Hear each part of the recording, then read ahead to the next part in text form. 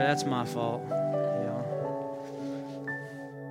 If you don't mind, I'd like to share just a couple of brief thoughts with you. I know there's 3 books up here, and we're going to read them all this morning. I'm just kidding. I have a couple of very brief thoughts that I would like to share with us today, and many times I prepare by hand, and just to be honest, I didn't feel like retyping it this morning. So I'm just going to come to you straight off of paper this morning.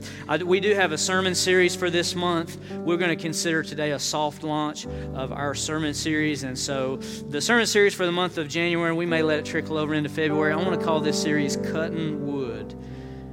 Cutting wood. And has anybody ever had to cut firewood by hand before? Come on, give me a big wave. Where's all my country folk at? Yes, yes, yes. I love it. Luther all the way in the back knows about splitting some wood. If you haven't ever had to split wood or cut wood, that's okay. We don't hold it against you. We're just going to call you blessed and highly favored of the Lord, because anybody who's had to do it much knows that it is not a lot of fun. It's fun for about 30 seconds, and then it's not fun anymore because it turns into hard work. But we're going to talk about spiritually cutting wood. And here's where that is coming from, is that cutting wood is something that it's not always a lot of fun, but it is necessary. You do it even when you don't need to, so that when you do need wood, you've got some. Because if you wait until the storm comes to start cutting, you've waited too long. I love y'all, but I come to talk some truth today, so I'm just going to hit the thing right on the head. Thank you, Sarah. I'll pray in just a moment. But some of us need to know that the reason why our spiritual life doesn't tend to produce any fruit, especially when we need it, is because we want Jesus to be like McDonald's, and we wait until we're hungry and need a quick fix, and we want to swarp it right into the drive-thru and say, give me a number 3, Jesus, make it extra large and extra ice, get me a hot apple pie, take my money, get me my food, because I'm out of here back to doing what I was doing. And I need to let you know there is nothing more prideful or nothing more arrogant than to treat our Lord and our Savior, who He gave His life for us. He is the eternal God, creator of the universe, who was and is to come, and to treat Him as if He works for us and that He comes at our beck and call is prideful and arrogant. And I love you enough on January 1 to just come out of the gate swinging and saying, please, for the love of Pete, John, and Bill, do not go into 23 expecting God to meet your needs when you give Him 2 hours on Sunday and a 10 in the offering plate, because that's not who we are, that's not who He is, that's not who He's called us to be, and it's not the reason that He went to the cross. That came out a little more harsh than maybe what I intended it to, but it's what happens when I worship. I get all worked up. And so if I may, I've got a scripture that I'd like to share with you. Proverbs 14, verses 12 and 13 says this: there is a way that seems right to a man, but its end is the way of death. In other words, there's some things that you do, they make sense to you in the moment. But when you keep doing it that way, you look around and realize this way of doing, this way of living hasn't produced life. It's actually led me to a place of death. Has anyone ever arrived somewhere in your life and you're saying, this is not where I wanted to end up? Listen, and I come with you humbly today. So I'm a preacher and a pastor, but I'm also a human being. I'm a man and a husband and a father. And so when God anoints you, you get to do amazing things. Sometimes you feel like Superman, but many times when you go home, you're anointed to preach, but then you go home and you still have to do the work of a man and a husband and a father. And so I've got tons of flaws like everyone, and I'm going to be really bold with you because I've had a couple of weeks off to rest maybe, and so I've just decided to come both barrels blazing today. And I just want to tell the Gate Church that I love you enough to be bold and tell the truth and be transparent with you. And I'm a young man. There's so much that I have to learn, and I've relished the past 6 months of what it has meant and looked like. And I certainly haven't arrived in this journey, but I feel like every day I learn something new about what it means to be a pastor and to shepherd God's people. And so there's so much I'm learning, but I'm also bold and humble enough to tell you the truth that there is some things that even in 36 years that I've lived through and some things that I've learned, and I've had a burden in my heart that I want to share with you as a congregation, some things that I've watched God do in and through my life. And so here's some things that I want to tell you is that so many times we get on the hamster wheel of life. And we arrive at places we didn't want to arrive at.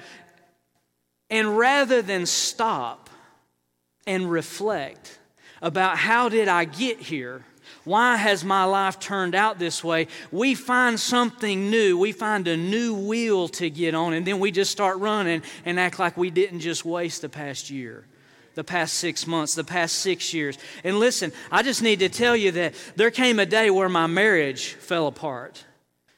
And my wife said, if we're going to stay this way, I'd rather go on without you than go on with you. And in many ways, she was justified.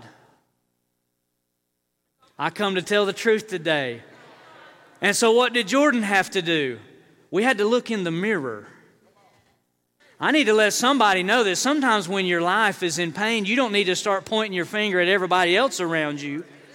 Sometimes you need a mirror. And sometimes a good mirror is this book right here called the Holy Bible. Because this thing, it cuts right to the division of soul and spirit. It will show you quickly and accurately who you really are. And so sometimes when things don't go well, you need to look in the mirror and go, how did I get here? What did I choose? What have I been doing that led to this point? And so here's some things that I need to tell you, is that God can do some things in an instant. Like we were talking about today. You cannot want to live and get in the presence of God, and He'll breathe on you, and then just like that you go, I can live. But then the next day you have to keep choosing, I want to live. God got me up, I'm going to stay up. He picked my feet out of the miry clay. I'm not going to run and jump right back in the mud hole that He pulled me out of. And so you can't always rely on your emotions and your logic to help you navigate the way, because there's a way that seems right to a man, but it leads to death. Jeremiah 6:16, this is the Lord speaking. Stand in the way and see, and ask for the old paths, where the way is good, and walk in it. Then you will find rest for your souls. And so here's something that you need to know about God. He's the creator of the universe. There is a way, there are systems at work. So an easy one that we all identify with is you reap what you sow. So God doesn't manufacture things. He doesn't make copies or duplicates. God's pattern is He plants a seed and He lets it grow. No two trees are the same. No two roses are the same. No two animals are the same. No two people are the same, because God works through seed and sowing. He works through the seasons. The book of Mark says there's a parable Jesus gives where there's the stalk, there's the ear, and then there's the full corn in the ear. God doesn't go, corn, and then 30 seconds later you're picking off some corn. God plants a seed. There's rain, there's shine, there's storms, there's pretty days, there's windy days, and then the corn grows. And when it's time, the harvester puts in the sickle. And so what does this mean for us? We need to understand that God wants to do a new thing in your life, but many times the new thing is predicated on you looking for the old ways. It's one of God's mysteries how that He does new things the same old way. That went straight to the back wall. Let me try that again.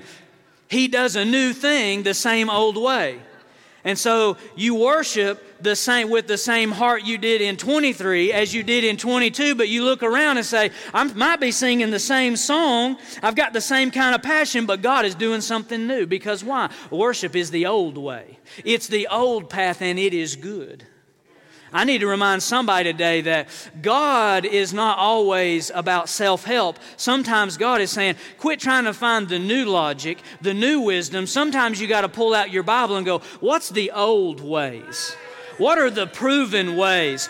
What are the things that worked for Moses and Joshua and David and Samuel and Isaiah? What are some of the things that worked? What did Jesus do? What did Peter do? What did Paul do? What did John do that it worked for them those 2,000 years ago? Because if God did it for them and through them, He'll do it for me and through me. Now we're about to get some real strong medicine. God is so good. He's perfect. He created a perfect world. And He hid the secrets of the universe in this book. And yet we're so lazy that if someone doesn't boil it down for me in 20 minutes, I take my ball and go home. A wise man named Kelly Varner said to me and some friends one time, he was teaching us, and he said, you can learn the mysteries of God, but you have to become a detective of the Scriptures.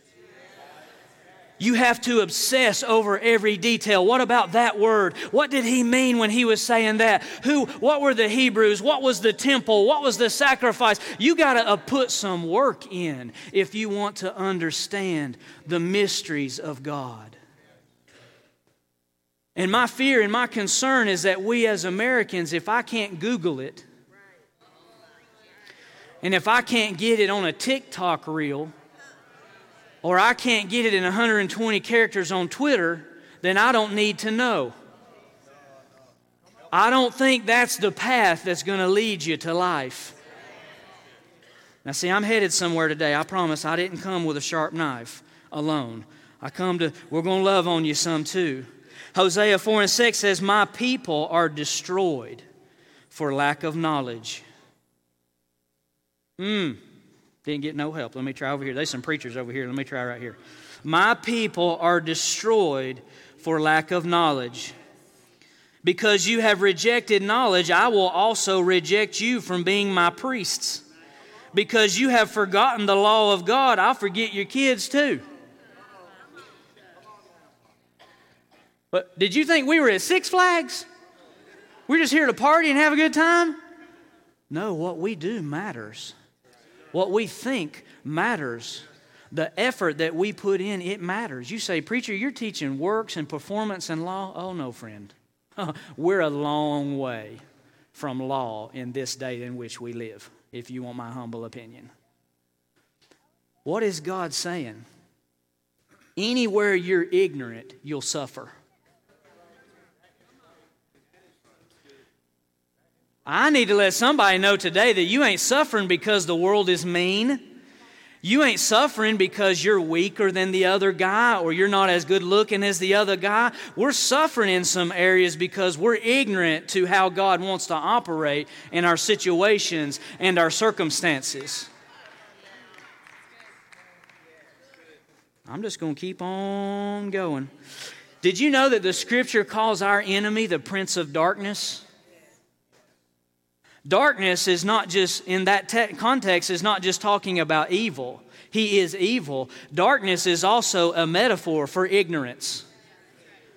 And so when you set out to say, I'm going to learn about God, I'm going to learn about His Word, I'm going to seek Him out, then here's what starts to happen. You start to learn. And guess what? Learning spiritual truth is the same as spiritual warfare.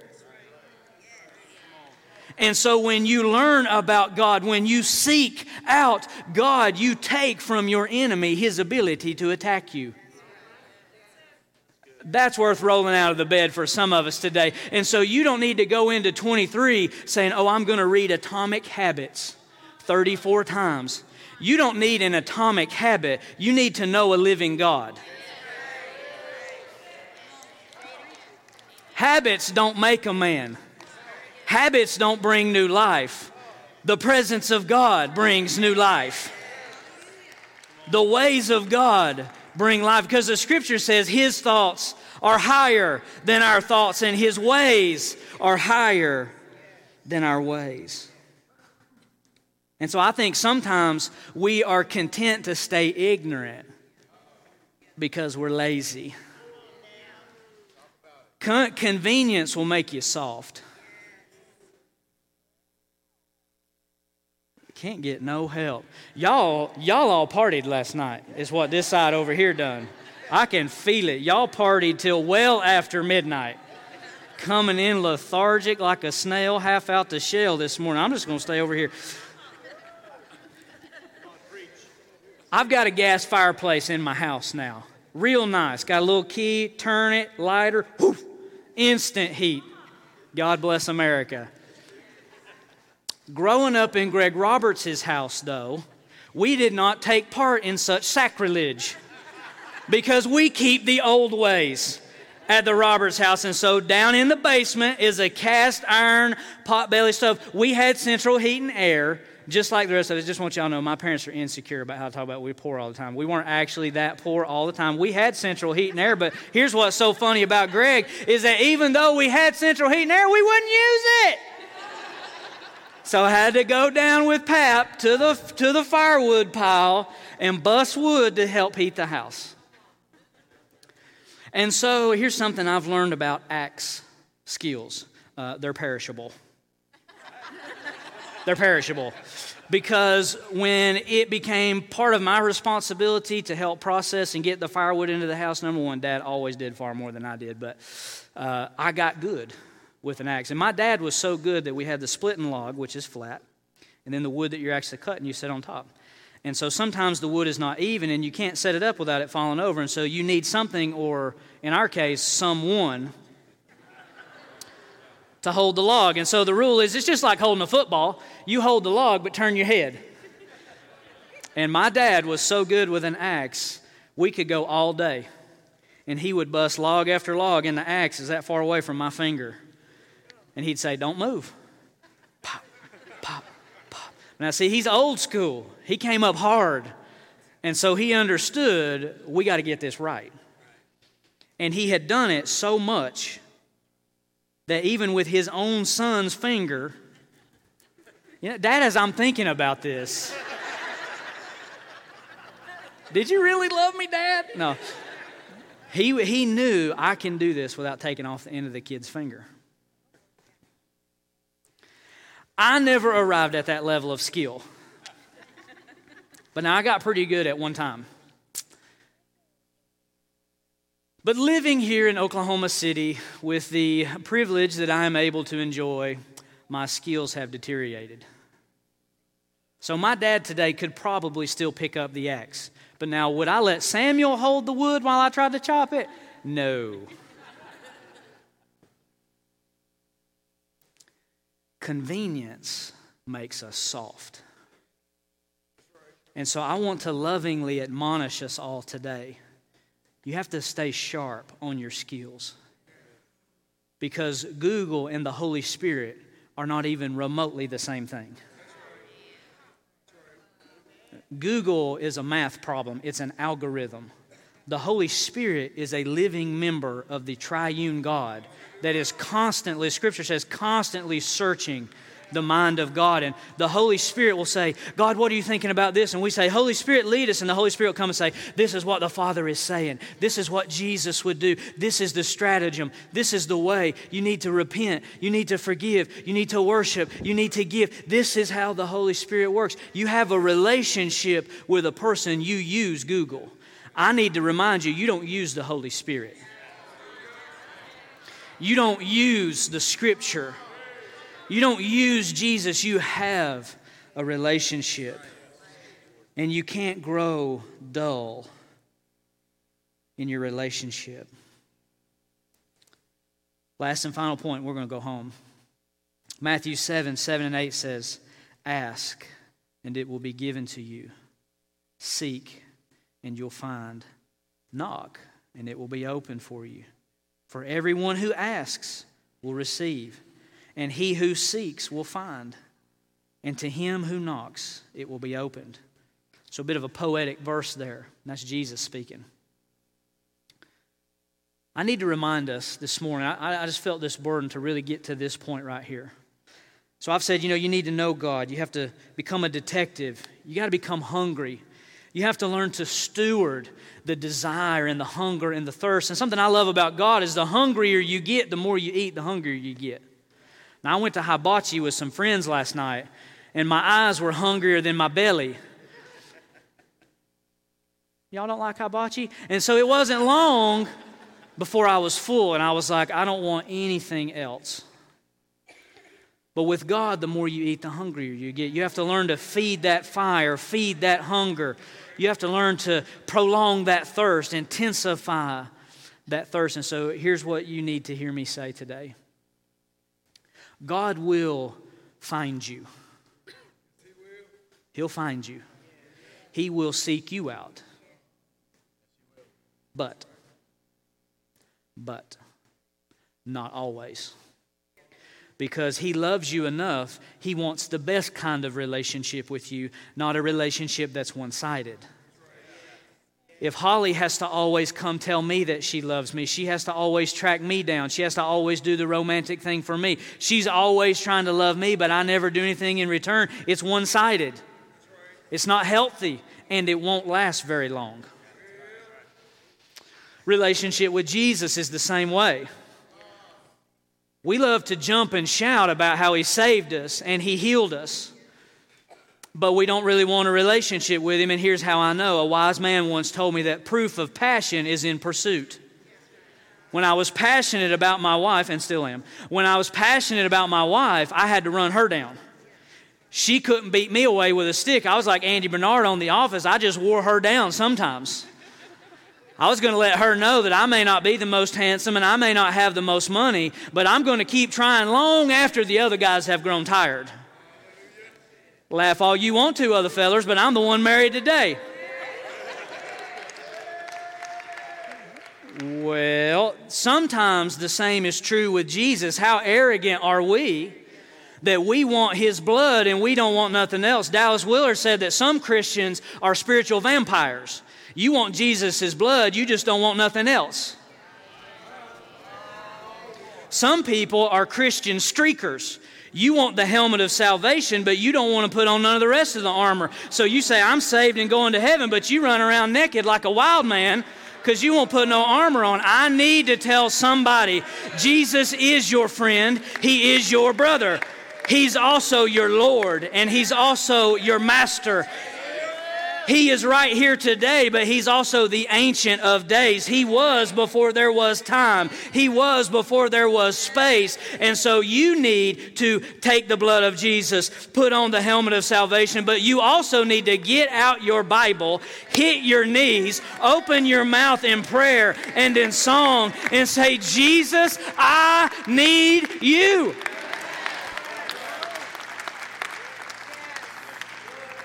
So what am I talking about? Guys, we have to seek our Master. I'll tell you one of the mysterious things about God that I don't know I can explain to you why He does it this way, but I do know that this is the way He does it. He hides things. He hides things. And so something happens in us when we start seeking Him. And so seeking is a journey. Some things I've learned about seeking. His promise is that when you seek, you will be rewarded. He always keeps His word. So if His promise is that if we seek, we will find, I need to encourage you. Some of you have been seeking. You say, I don't know if I've found yet what I'm looking for. Don't stop. You will find what you're looking for. But here's some other things that I've learned. Is that true seeking focuses on the person of Jesus, not just the answers that He comes to provide. True seeking means asking the right questions. Say more about that in the coming weeks. The process of seeking strips us. Because there's something when you ask the first time and you don't get an answer. So many times we say, God heal me, God bless me, God provide for me, and then it doesn't happen the first time. And then we have to keep seeking, and then eventually something starts happening where now we're not asking God to change our situation or our circumstance. You keep seeking, and God starts changing me.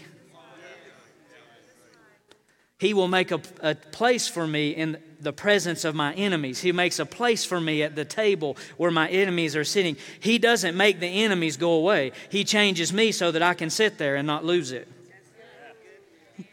I like that. So seeking strips us and it changes us. In seeking, there are tests and there are trials, but those tests and trials teach us the value of the thing that we're searching for. If God gave you everything you wanted right when you wanted it, you'd treat Him like a vending machine.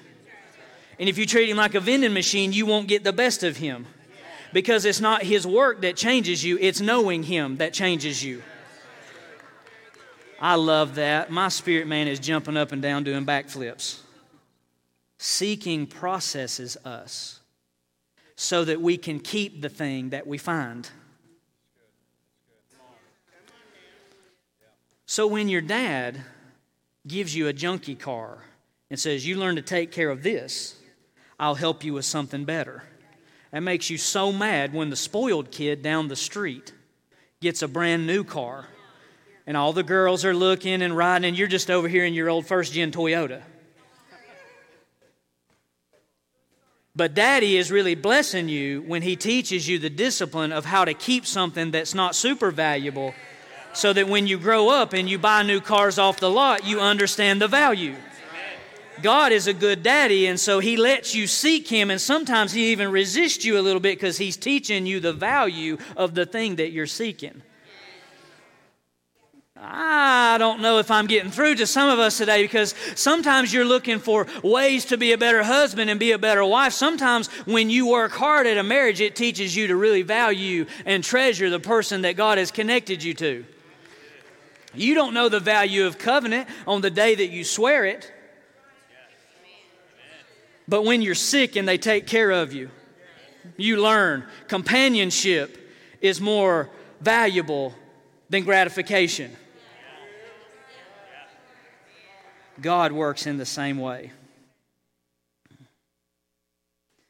Seeking has mountains and it has valleys. You never arrive, and it takes a lifetime. I want to take some pressure off of the Gate Church today. None of us have arrived. So you can just check that thing at the door. You didn't have us fooled anyway. But I also want to lovingly admonish some believers. You got to stay in the fight.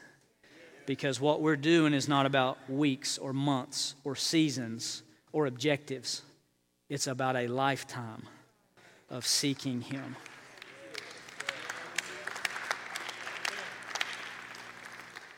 Here is something else that I've learned about seeking. We will be rewarded for what we do, but we're welcomed into eternity for who we know. Jesus said, in the day of judgment, some people will stand before me and say, look at all I did in your name. And He'll say, I don't know who you are.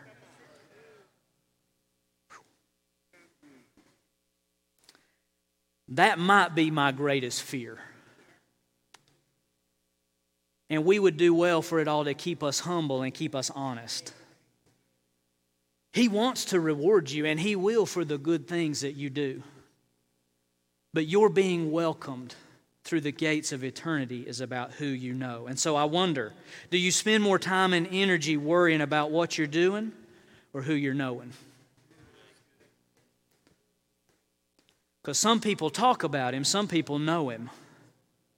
I've learned there's a lot of good preachers out there. They talk real good about Jesus. But if my baby was dying, I wouldn't call them to pray for me. There's some people who are quiet as a church mouse, but they know Him. And when times are hard, that's who I'm calling and saying, pray with me, sister. Pray with me, brother, because they know Him. This church is called. The groundwork has been laid. The foundation has been laid. We are a people that are different in this way. We're not just here to talk about it. We're here to be about it.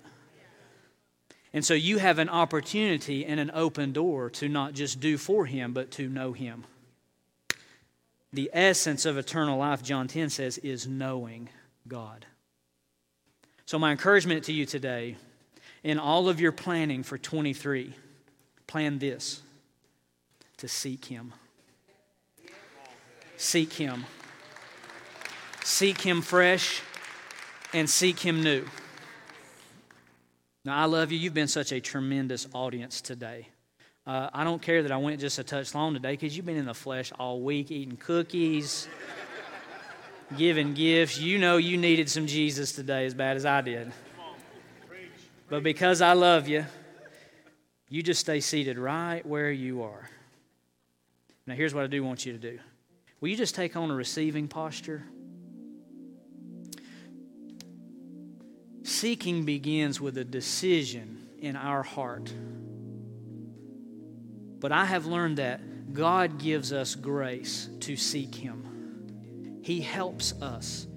He encourages us. He gives us the strength that we need to make holy decisions, to make righteous decisions. So with heads bowed and eyes closed, if you're in this room today and you say, "Preacher, I want to know Him this year. I want to seek Him this year." Just real easy, like, will you just wave at me? Just wave at me wherever you are. You say, "I want to know Him. I want to seek after Him this year." Hands waving all over the room. So with your heads bowed and your eyes closed, you just pray this with me. Lord, I want to seek you this year. Lord, I want to seek you today. Holy Spirit, help me. Teach me. Lead me. I always pray this. I think this is so powerful. Holy Spirit, I give you permission to speak to me. If I'm going the wrong way, stop me. Don't let me continue down a bad path, a wrong path, because there is a way that seems right to me, but it leads to death. Holy Spirit, lead me in the paths of life and of light. Holy Spirit, lead me to wisdom. Teach me wisdom. Teach me the ways of God. And Lord, when we arrive, you just keep praying with me. I pray to inspire you. You can pray what I pray if you don't know what to pray. But Lord, when we arrive at those moments of decision where must I choose you or choose my flesh, Lord, give me grace to choose well. Give me wisdom and sight. Give me light that I can understand my choices and decisions. Lord, give us grace. Lord, I want you to be like a magnet in my life, and that when I hold out the compass of my heart, I'm drawn to you. Draw me to you, Lord. Don't ignore me in my folly. Surround me, Lord. Surround my family. Surround my home. Lord, I want my heart to be a dwelling place for you. And I want my home to be a place where you like to spend time. Lord, we consecrate this building and this campus for you. And that this is a place where in the fog of war and the heat of battle, we can run here to this sacred fortress and find you. I wonder if there's some saints in the room. I'm trying to follow the Holy Spirit here. If there's some saints in this room, you don't have to, but if you feel convicted in your heart to pray with me, will you stand on your feet with me and help me pray over this building that we're standing in? Lord, we know it's not the building that's holy. It's the purpose of it that is holy. And so, Lord, fill the seats with hungry hearts. And Lord, thank you for letting us go first. We're the spiritual vanguard that will go first through the breach. Lord, I consecrate these altars for you. And Lord, we're believing that your presence is going to be poured out on us here. And that people will come and they'll find humility here in your altars. They'll find repentance and forgiveness in these altars, and they'll find restoration, rejuvenation, new life. Lord, I'm believing that in these altars, as we seek you this year as a congregation and as a body, as we seek you, that, Lord, you'll meet us here. And that, Lord, this is a sacred space. This is a safe place. This is a holy place where we meet you, Lord. We consecrate this platform to you, and that the song of worship will go forth and the word of the gospel will go forth to to bring hope and to set captives free, because this is a place where we seek you and we meet you.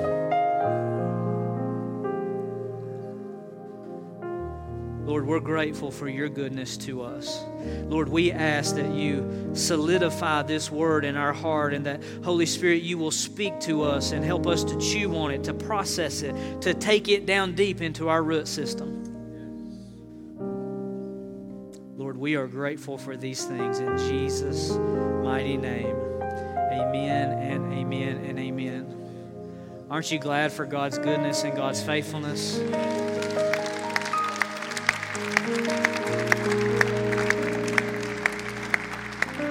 Thank you for letting me speak from the heart today. Thank you for letting me share from my personal walk. I appreciate that. It's my desire to be honest and transparent with you as a shepherd, because I don't think that you need me to be perfect. I think you need me to be honest. And so thank you for letting me do that today. I felt embraced. The word felt embraced in your hearts today. And I just want you to know that I recognize that. And I want to say thank you for coming hungry today. So thanks for letting us dress down. I do want to say we didn't want to encourage disrespect or diminishment to the platform. I just wanted to come as a normal guy today. I wanted to come as an honest man today, and thank you for coming in honesty to worship today. Please be here next week. I am so excited about the path that God has us on. Stay tuned through our outlets. We're going to keep you informed of what's going on. Don't forget to be in prayer for our brothers and sisters that are in recovery, that are in physical rehab. Continue lifting them up. Don't forget that we are going to be receiving for the Self family through the remainder of this week, and so I encourage you to give when and where possible. That being said, Holly and I love you. The team here, we love you. We hope you have an amazing first of the year. Go and be blessed.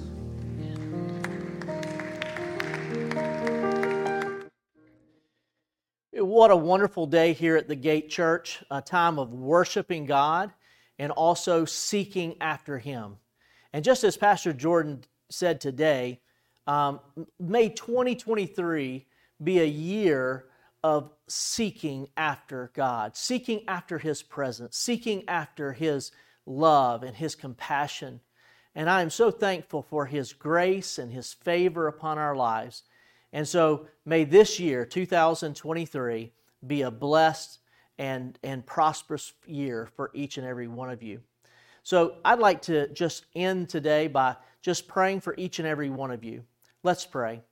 Dear Heavenly Father, I just thank you for all those that have joined us from around the world here at the Gate Church. And Father, we thank you for 2022, but we also acknowledge that you're with us and you're going with us and you're leading us into a new way in 2023. And so, Father, I just pray that as we seek after you, as we press into you, that your presence will show up in a real and powerful way here at the Gate Church, but also in your lives as well. So, Father, bless each and every one of us in 2023. Amen and amen. God bless you. Y'all have a wonderful day and a wonderful year.